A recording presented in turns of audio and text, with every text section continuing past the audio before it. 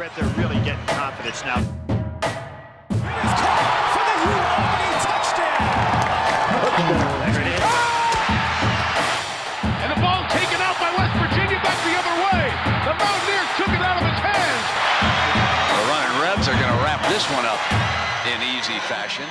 All right, everyone. Welcome back to another episode of Cuddy and the Cooge. If you hear a little extra pizzazz in my voice today, that's because I got one of my bucket list guests today on, and super excited.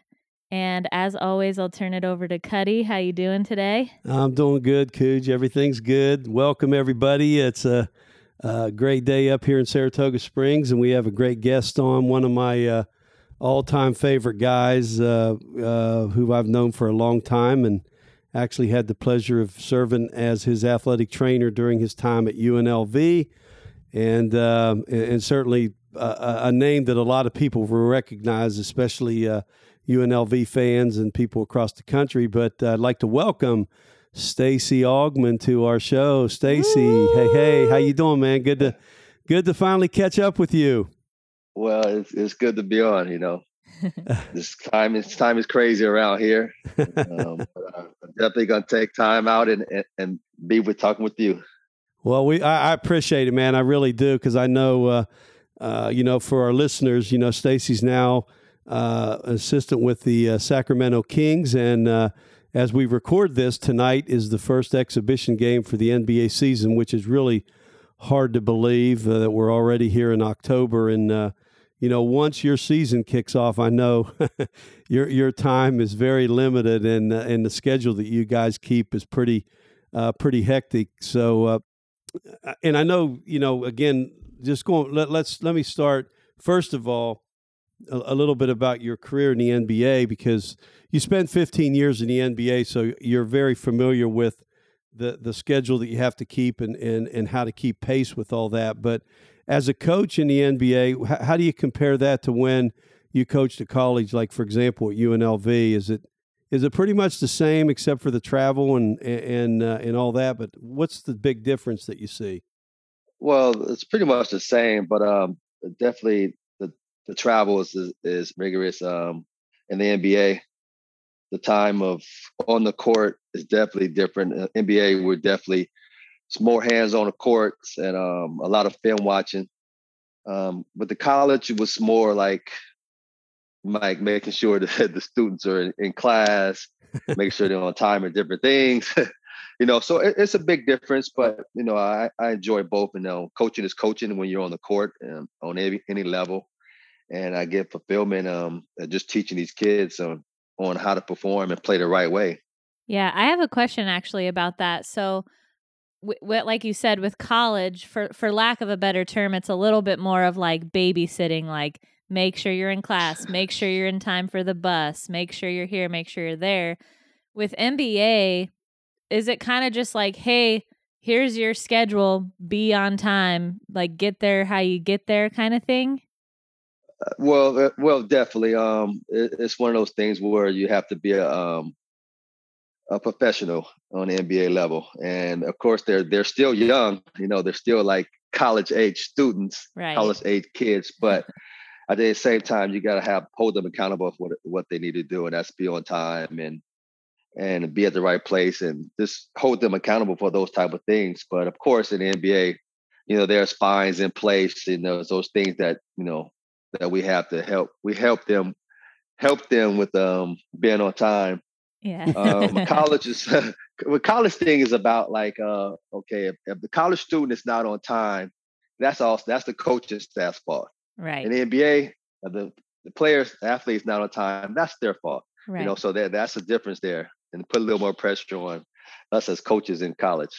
So, Stacey, let's obviously, certainly as I started our podcast here, said, you're definitely one of my favorite Rebels of all time. And this goes back, again, for our listeners, we're talking to Stacey Augmon, and your career at UNLV was, probably one of the best careers that a student athlete could have. And I go back to the year you came in as a freshman. I don't know if you remember this, but very seldom, because at the time when I was an athletic trainer, I had to work football and basketball. But I remember Coach Gergerich wanted me to come to breakfast with you on your recruiting visit. I don't know if you remember that or not, but I do. And we sit and talked, and you asked me some questions about, different things. And I remember, this young, skinny, lanky Stacey Augmon coming from Pasadena, John Muir High School. I always remember that. That was kind of a cool deal to be able to go on I think it was maybe one of a handful of, recruiting things that I did for basketball, because they used to kind of do it themselves. I don't know if you remember that or not. Oh, wow. I don't quite remember that. It was a long time ago. That's showing our age, Coach. That's showing our age. I feel like Dad, for you, that must be wild, because we also told a story about Larry Johnson and how, like, one of his first practices, like, he was terrible and he, like, rolled down this hill, like he fell down this hill and stuff. And it's crazy to think, like, probably for my dad and all these other coaches, like, all you're doing is meeting this kid. Like he said, he didn't know what you were going to go on to be. And then you went on to be this amazing player and spent 15 years in the NBA. That's probably pretty, like, kind of out of body experience a little bit.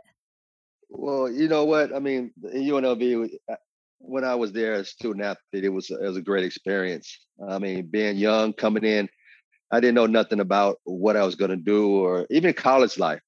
I'm just a kid coming out of Pasadena, California, don't know much. But there at UNLV, we have great coaches there, and of course, people like Jerry around you to direct you the right way. Like you say, you don't know what you're going to be or what's going to happen, but you have good people around you. Good things are happening. Yeah. Before we really jump into your career, we just came off of a little R&R. We actually went out to Vegas, and my dad mentioned that you like boats. Do you still own a boat? Do you still get to enjoy boating at all? You know what? I still do a little boating. Yeah. I still do a little boating. I love to being out there on the water. It's one of the things that takes me away when I'm on some downtime. So I love out being on the water. Yeah, we were able to go on our really good friends, more like aunts and uncles, the Hensels. They have one of those wake surfing boats. Those are pretty badass. Yeah, those are bad. Those are bad. Yeah. But one thing about that wakeboarding takes a lot out of your body. Oh my God, I know. Yeah, our uncle, he's, older. He tried it and he was hurting the whole it was like the first day he got there. The whole rest of the trip, he was basically couch ridden. Yeah. So, yeah, anyway, that's a fun fact. I didn't know that about you. And you like motorcycles too, right? Oh, yes. I love riding. That's my second love and pastime. My wife says I spend too much time on an open road. Yeah. You probably take off and don't come back for days. Well, yes. Yeah. My last trip, to kind of pushed the line with the wife, because I was gone 3.5 weeks. Oh, wow. That is a long time on the open road. But anyway, yeah, getting back into basketball. So you came to UNLV, was it 87? Yes. Yeah. 86, 87. Yeah, and we were, that year coming off of the Final Four, and then when you got there, I think the chemistry that, your first year moving forward kind of dictated your next 4 years, really. I mean, you guys kind of all meshed together. You were very close, and certainly, you had a great career after that. And for our listeners, this is what, I think is impressive to me, Stacey, about your career at UNLV. Amongst a lot of things, but you were a 3-time winner of the NABC Defensive Player of the Year in 1989, 1990, 1991, which, again, for our listeners, that's the best defensive player in the country. And that's phenomenal, first of all, to do that 3 years in a row. But second of all, when you were, if you remember this, you were known as Ice at UNLV. And then when you got into the NBA, you're the plastic man, right? So, Yes, correct. and I used to call you Heat, if you remember. Yes, I remember. I do remember that. But that's a phenomenal accomplishment. And then, of course, amongst other things, you're in the UNLV Athletic Hall of Fame. You had your jersey retired there, and I know, and I know this is well documented that when Coach Tarkanian left, there was a lot of turmoil, a lot of tension in the city, a lot of disappointment in the former athletes like yourself. But I remember saying to you, if you remember this, remember I came to Atlanta when you were playing in the NBA. I came to a game down there, and we had a conversation, and I came there for nothing other than, if you remember, Dr. Calloway, team dentist, he drew paintings of you guys, and I remember telling you at the time, and I think at least I was really glad to see you come back to UNLV when you did, because I told you that, you're an alum there. You're like one of the best athletes ever come out of there. You're a 4-year guy there, and it's always going to be your home. And I think to this day, you've done a great job with that, coming back and being an assistant coach and so forth. So that for me was a very special time with you guys. I had a great time, and learned a lot about the business. And so it was really, really, really a fun time, those 4 years that you were at UNLV. Well, those are great times. First of all, the defense player of the year is 3 times. Of course, UNLV preaches defense, and we, of course, our practice is almost 4 hours long, and most of that was defense, defensive. So that goes to the coaches just pushing us on the defensive end. And also, we scored a lot too on the offense, but I hung my hat on playing defense. stopping the defender. So it was a lot of work, but at the end of the day, it was definitely worth it. And leave it to Cuddy to take somebody who has a nickname Ice to call him Heat. Yes. He's the only guy that did that. When someone called me Ice, I just know it's Cuddy. So Stacey, coming in, if you can think back to those times, what was your first impression of Coach Tark, and what was it like to work under him and all that stuff? Well, my recruitment was Coach Timothy Gergich, and I call him Coach Gerg. He was on the recruitment. He was there in Pasadena, and he did a great job of recruiting me. One thing about it, when I first met Coach Tark, of course, he was very intimidating, on a positive note. I was in awe of him because of what he'd done in his coaching career. But when I met him, I was at ease because of he had that presence of just like a caretaker. He's one of those men that I knew that I had your back, and he also looked out for everyone. Yeah, and I have to say, Gerg, he's amazing too. And we also had Keith Starr on the show, and just the whole staff. Tark is just one of the guys that we kind of try to talk about more. But yeah, all those coaches were so amazing. And on our show, even, they were just so much fun. Like Keith Starr, literally his smile is from ear to ear. Like he was just like smiling, making us laugh. And then I want to go back to what you said about, how UNLV preached defense. And do you find that carried over into your coaching style? Do you really focus on defense for your players and your teams? Yes, definitely. I'm pretty much, they call it defensive minded coach, where I really focus on the details of defense, and as an individual one-on-one defender or a team defense, that's what I really focus on, and I take pride in it. So I do a lot of studying on it. Speaking of defense, I go back to watching those practices, and like you said with Tark, I mean, we could be there 4 or 5 hours. There's no rules back then, so we would get in the gym. Yeah. But I always remember you, going through practice, like messing with Gerg from time to time. Like, Gerg would jump in those drills and kind of work with you guys. And sometimes you would grab him by the shirt and he used to get all pissed off. Those are great memories. We have so many great memories back in our practices. Of course, and to this day, I always joke with Coach Gerg about practicing us for 4 hours in the heat. I told him I was going to call the NCAA on him right now, this day, for that. Yeah, we talked about how they'd make you guys run in August outside. I was like, that is literally like torture. Yes. And they did that, but at the end of the day, it paid off. It paid off, and it made us great. It made us mentally strong, just for completing something a task that no one else was willing to do. Mm-hmm. Yeah. Stacy, I remember. So I don't remember I think it was the year we won the national championship, but one of your greatest offensive moves in your career, you'll remember this one. We were playing, I think it was at Boise State in the NCAA tournament.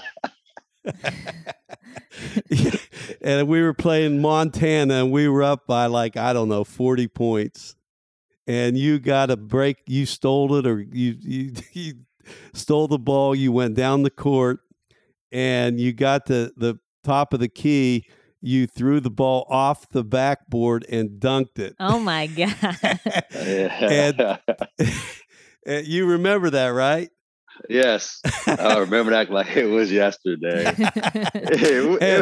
It was one of those things, that I was practicing all week long, and I was just throwing it off the glass and going to dunk it.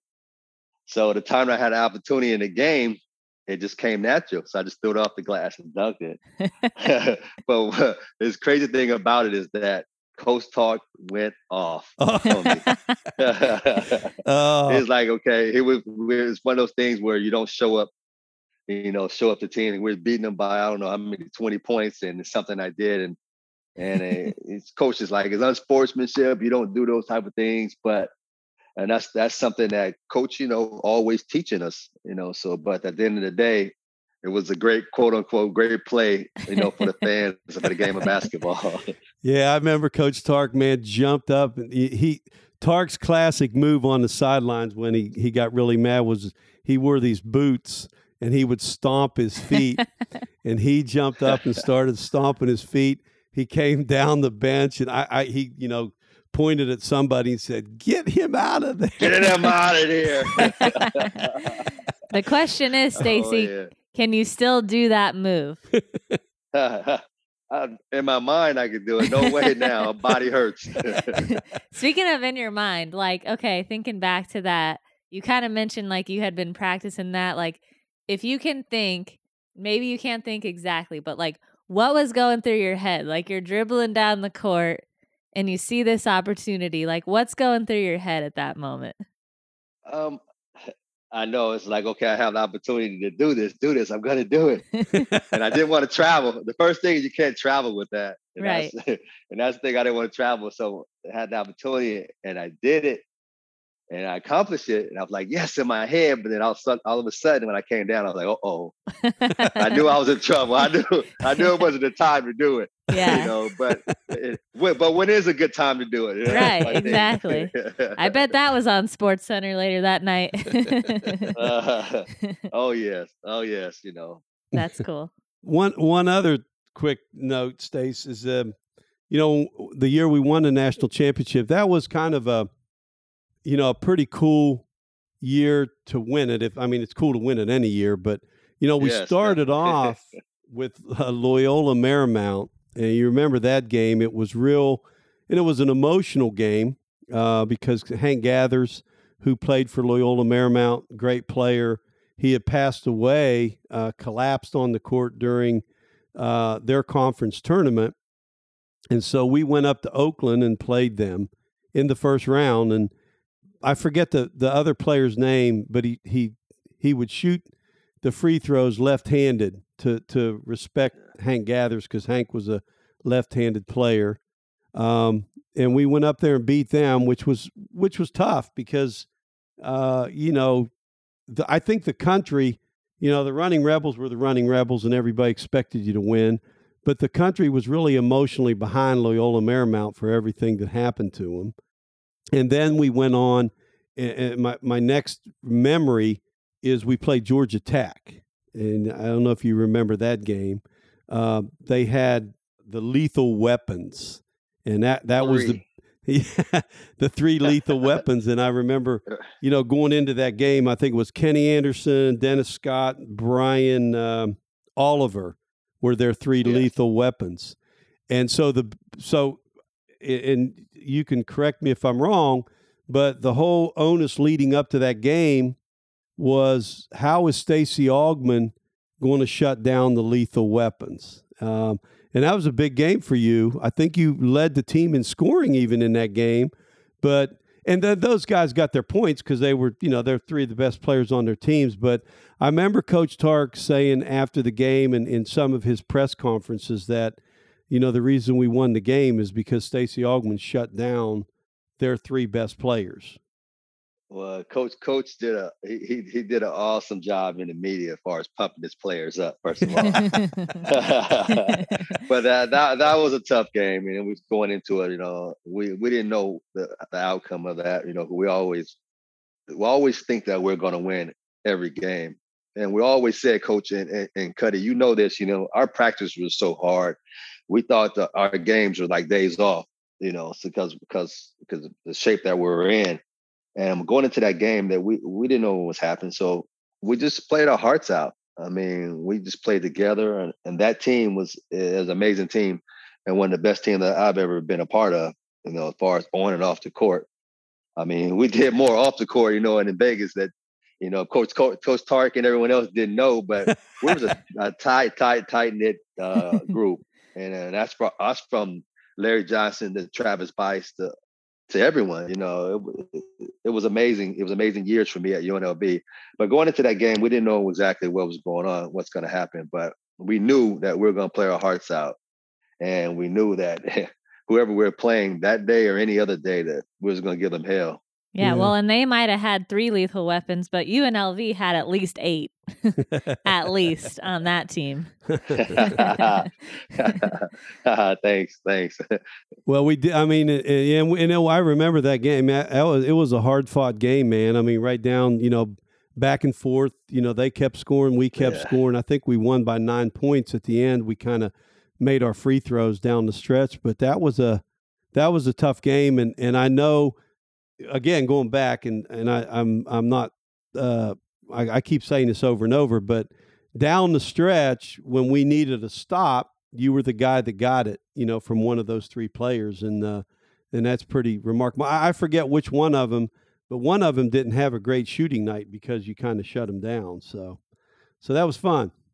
Yeah, that was fun. That was definitely fun. And then the Loyola Marymount we talked about. I don't want to go back too far, but that was a very emotional game also going into it because, of course, it was, I'm from California and knew those guys. So it was very emotional going into it. But at the end of the day, if I look back, I watched that game. It was a great game. It was a run and gun game, which, everyone likes to watch, an exciting game.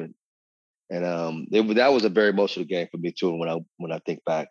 Did you play against Hank at, during high school? I don't really know where he was from, but did you have a relationship with him? No, I didn't have a close relationship, but I met him several times on an AA unit, like summer league and everything. So I was very much knew him quite well. Yeah, that's a really sad story. And it probably like you said, it was emotional. Probably like you're almost feeling like, I don't, we even beat this team? Like, it's kind of, I can imagine like what's going on in your head too. And, but it's good, made the best of a horrible situation and got out there and played ball. And it sounds like they played hard too. So that's good. I have another question for you kind of about Tark and just like the chemistry of your team in general. We've told multiple stories about, the locker room and like the vibe in the locker room, especially at half times and whatnot. And one particular story about, I can't remember the game, but when they were up real good and Tark had nothing to say, and Larry was like, "Yeah, what do you got to say now, Coach?" You remember that, Stacy? Yes, I do. I do, and that was I remember that. Yeah, I think it was San Jose or somebody at home, and you guys went out and put on a clinic, and I think we had to be up by 40 points at the half. I mean, they couldn't get a shot off, they couldn't get the ball across half court. And Tark came in and, was walking back and forth, in the locker room like he usually does. And he really couldn't think of anything to say. And he turned around and kind of looked and to see what the vibe of the team was. And Larry said, "So what do you got to say now, Coach?" and then, of course, typical Tark. and that big grin, Coach, that big grin came. Yeah. But then typically after that, then he's like, okay, don't get complacent. Don't you got to keep your head into the game. But aside from that, like what's your memory of like the vibe in the locker room and how all that was when you guys came back in for halftime? The vibe was, the halftime vibes were great. Were good. Yeah. But after the games were great. Yeah. Because, of course, UNLV, was the mecca of entertainment, Vegas. They had Gucci rolls. So after the game, those stars would come in the locker room afterwards, MC Hammer, Mike Tyson. Of course, you have all the movie stars there. They come in the locker room and the vibe was awesome. It was great, and those are things I remember that it was Vegas. Yeah, I bet the vibe after the locker room was really great too. But you don't have to expose yourself on this show. Stacy, I remember, Tark. You remember how he didn't want anybody in the locker room like during his speech after the game, right? And so right. I had to keep people out of the locker room until it was over. And I remember going up there after the game. I go into the training room, drop my stuff off. I go in the locker room, and there's these 4 guys in there. I think it was 4, and they're, I didn't recognize them, but they're all in there. They're African American guys, and I'm like, "Hey man, you guys got to go. You got to get out of here." And they're like, "Oh man, hey man, we're blah blah blah." I said, "You guys got to go because if Coach Tark comes in here and finds you guys in there, he's going to go nuts." And so I kind of threw them out, and as I was kicking them out, Anderson came in. And then he sat down, and then after Tark's speech, Anderson come up to me and said, "Cuddy, man, you just threw Run DMC out of the locker room." I don't know who they were, but I said if Tark would have came in, he'd have going to rip my ass for having people in the locker room. Oh, yeah. That was for sure. Oh, gosh. Yeah, some great times, Stacy. Really enjoyed it. And obviously – for you, moving on, so you win a national championship at UNLV in 1990. You're consensus second-team All-American in 91. I mentioned you were the Defensive Player of the Year 3 years in a row, Big West Player of the Year in 1989. And then you get drafted 9th overall in the NBA. That had to be probably a great moment for you and your family, I'm sure, to be selected in the 9th position of the draft. It was definitely one of the great moments of my basketball career. I mean, the great accomplishments is it just shows that hard work pays off. It's a lot of hours in the gym working on my craft, and it just at the end of the day that I shared those moments with Coach Tark and Coach Gerg and my family at that time. So it was a very emotional day, but it was one of those days that you never forget, along with our championship at UNLV. Let me ask you this. So obviously you had an amazing run with UNLV, and do you know that you're going to be drafted? Are you how does that work?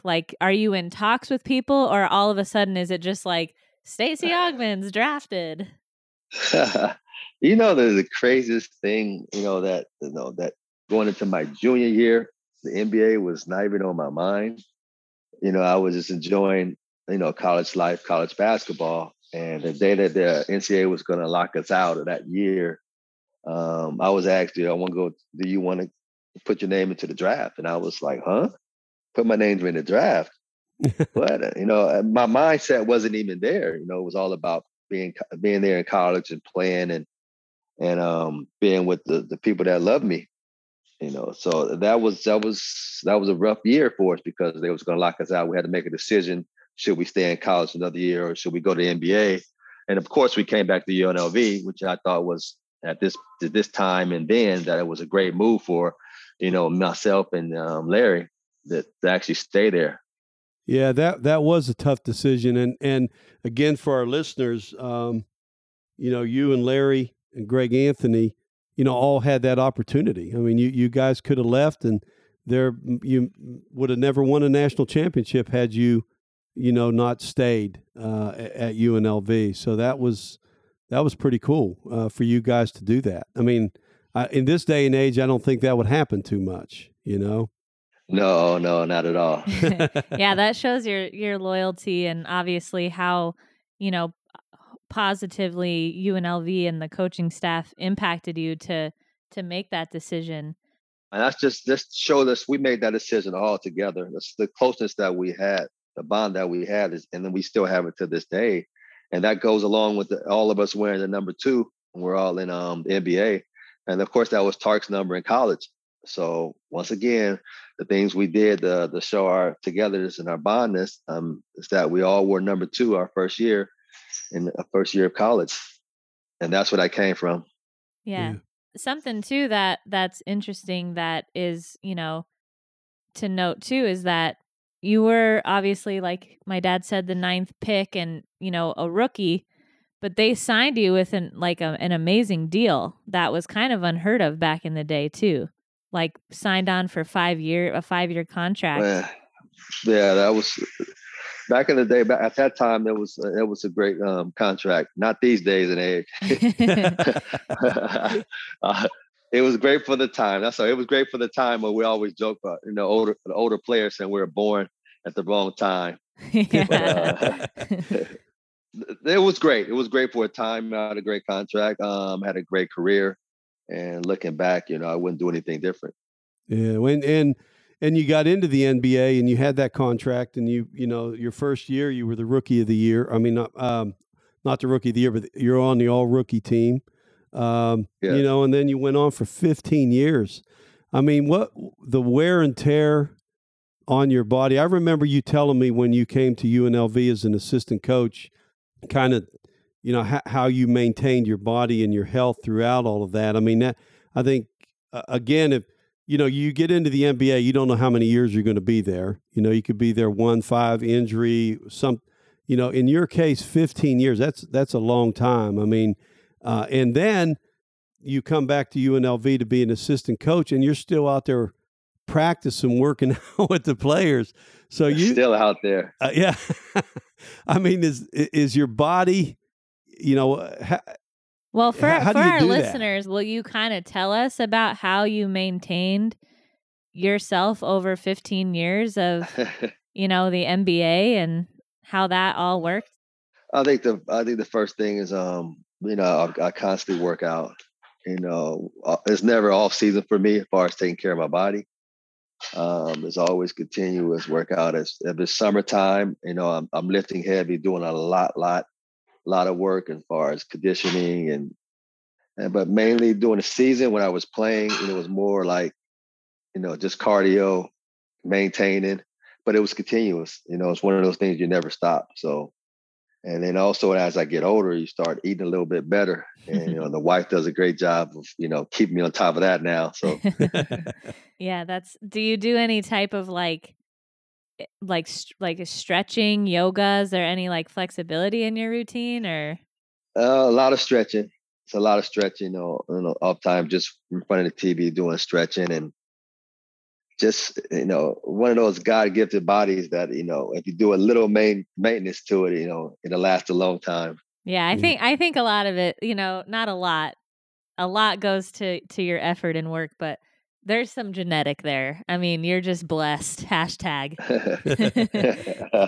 Let me ask you Thanks, this. yes. Can you touch your toes? Yes, I still can. Cuddy can't even touch his knees. You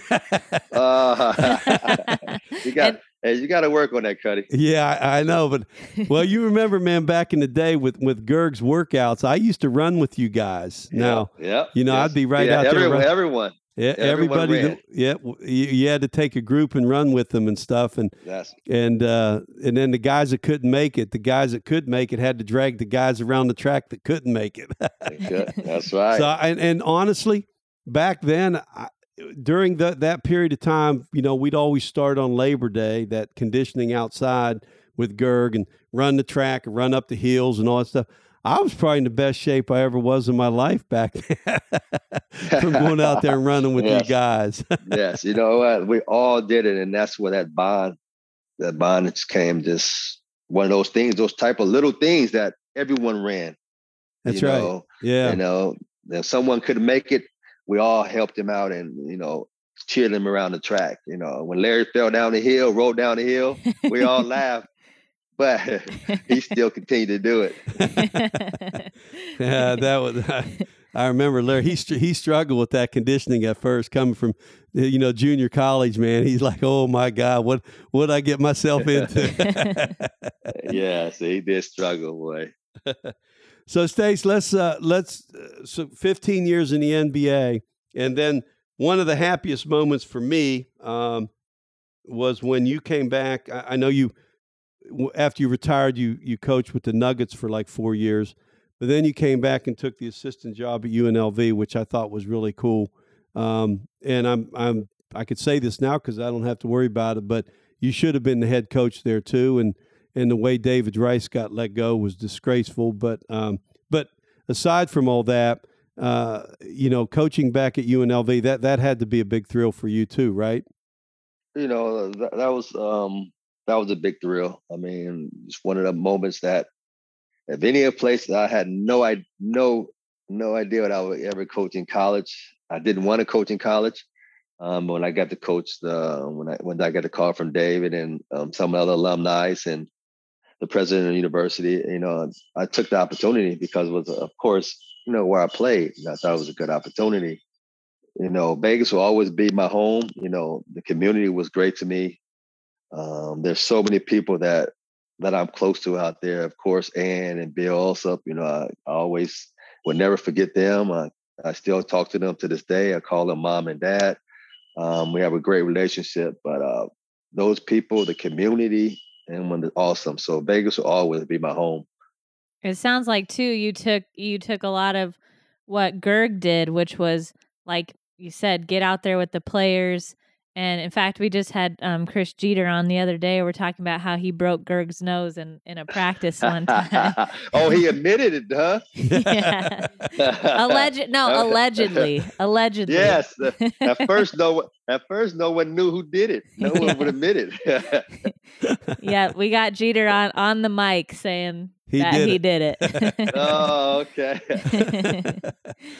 Great. Well, Stacey, so now you're back in the NBA. After leaving UNLV, you went to with the Milwaukee Bucks for a couple years, and then this is kind of interesting. In 18-19, you coached a pro team, a Korean League team. How was that?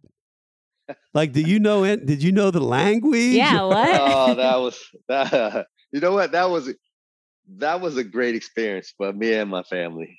Because, when I first told my wife I'm going to coach Korea, she looked at me like I was a spaceman or something. but of course, she came with me and she loved it out there. And once I got out there and seeing the lay of the land and then how the pro athletes out there work out, once again, it's basketball, you know. And I had the opportunity to be the head coach and actually run a team. Yep. And of course I had a interpreter everywhere I went, you know. Yeah. Oh, you didn't learn the language real quick? I didn't learn the language real quick. Well, that's cool though. I mean, I think you're right. You know, basketball's basketball. if you can coach in America, you can probably coach anywhere, and I'm sure you did a heck of a job. But I think that is a that to me shows the dedication of you in the career that you're in to go somewhere, all uncertainty, can't speak the language, and you're going to coach a bunch of guys that you've never probably met before or anything, and actually you had a winning season, I believe, right? Yes, we had a winning season. Came in second place, we went into the playoffs and got eliminated in the third round. But one of the things that you have to do when you're trying to become a head coach in the NBA or anywhere in the States, they always say, well, he had never had any head coach experience. Right. It's one of those boxes that I wanted to check and get the experience and then come back at some point in the States here and be a head coach somewhere, But at the end of the day, I thought it was a great experience for me. And people make that comment also, that I'm determined to be a head coach one day. And those are the things I'm willing to do. Yeah, no, I give you a lot of credit. I think that's really good. But, it's kind of funny, Stacey, when I moved into administration, I was a deputy AD, assistant AD. I was even an interim AD. But they always say, well, but you don't have AD experience or you don't have head coaching experience. Well, how the hell do you get it unless you are one? Like, right. You know exactly. what I mean? Like, exactly. I mean, it's kind of a catch-22. I've never could figure that out. I mean, if you can be an assistant coach and you coach, because assistant coaches are, they do all the skill and everything as a head coach, or they have the skills of a head coach. You've just never sat in that chair. But how do you sit in that chair if you don't have the opportunity to do it, Exactly. Well, and let me ask you this too, going back to the Korean interpreter thing.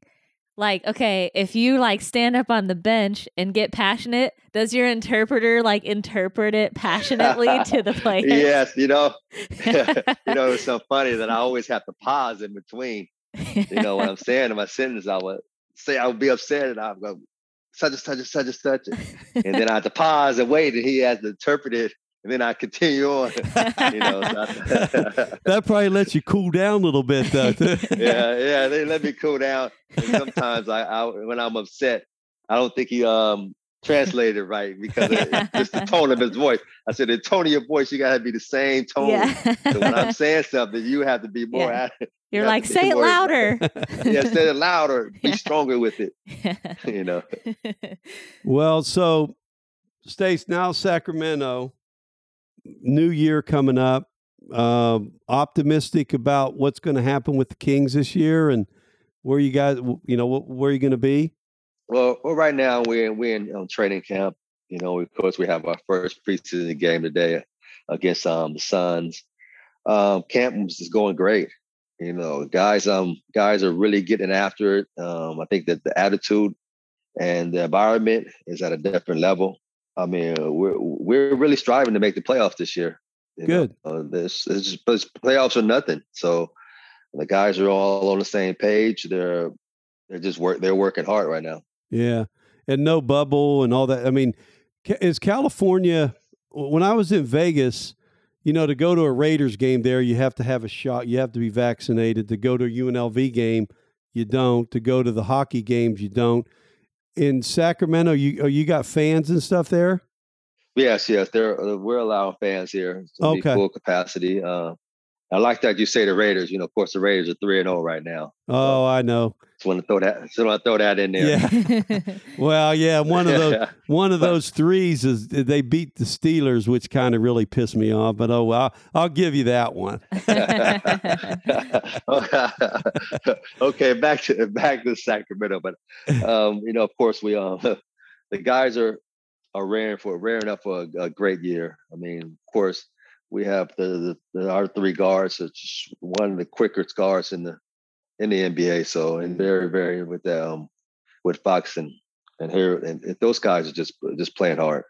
Well, good. Well, I wish you all the best, and I know you got to work tonight and all that. So, we'll let you go. But man, I tell you what, I'm thrilled. I love you. You're always one of my favorite guys, and really appreciate you taking the time for being on. And I hope now that this COVID stuff is over, I'm going to check your schedule out, and maybe I'll come down and see you in New York or when you get back east. I would love to come to a game in New York. That would be great. That would be great. I mean, go out to dinner and just hang out. Yeah, we'll talk about old times. I definitely would do that because I would enjoy doing that, and I think Larry is still with the Knicks, right? Do you know? He's working with the Knicks. Yes, he is, but he's spending a lot of time in Vegas right now. So, is he okay? But we can catch him there. Okay. In New York. Sounds good. Well, Stacey, like I said, you were one of my bucket list guests, so you checked that box off for me, and we'll be rooting for the Kings this season. Okay, thank you. Thanks for having me. Yeah, thanks, Stacey. Give my best to your family and Leslie, and again, good luck this year, and we'll definitely see you down the road, bud. All right, definitely. I will definitely tell him. Thank you. All right, thanks, Stacey. Take care. Thanks. All right, bye. Wow, what an amazing episode. I am so appreciative, Stacey. If you're listening to this after the fact, thank you so much for coming on. And it's just really cool to get all that perspective from working with Tark, being an amazing player, and he's just so humble about it too. Yeah, well, no question. I mean, he's that's just his personality. He's a humble guy.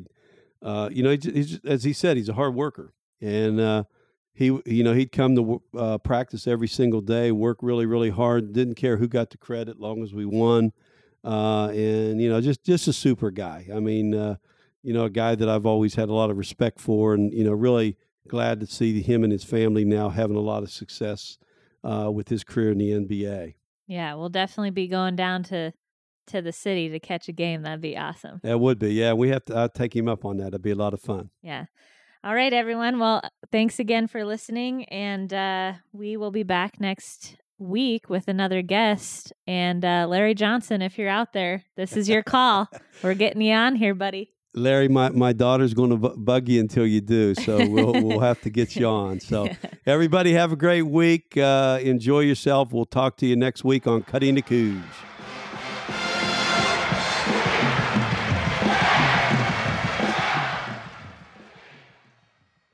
Thanks for listening, everyone. Wherever you're streaming this podcast, if you would be so kind as to give us a subscribe and maybe even a review. In addition, you can find us for any updates on social media, Facebook or Instagram. Our handle is @CuddyandTheCouge, Cuddy with a C, Couge with a K. Or you can email any questions or submit any feedback to cuddyandthecouge@gmail.com. We would love to hear from you.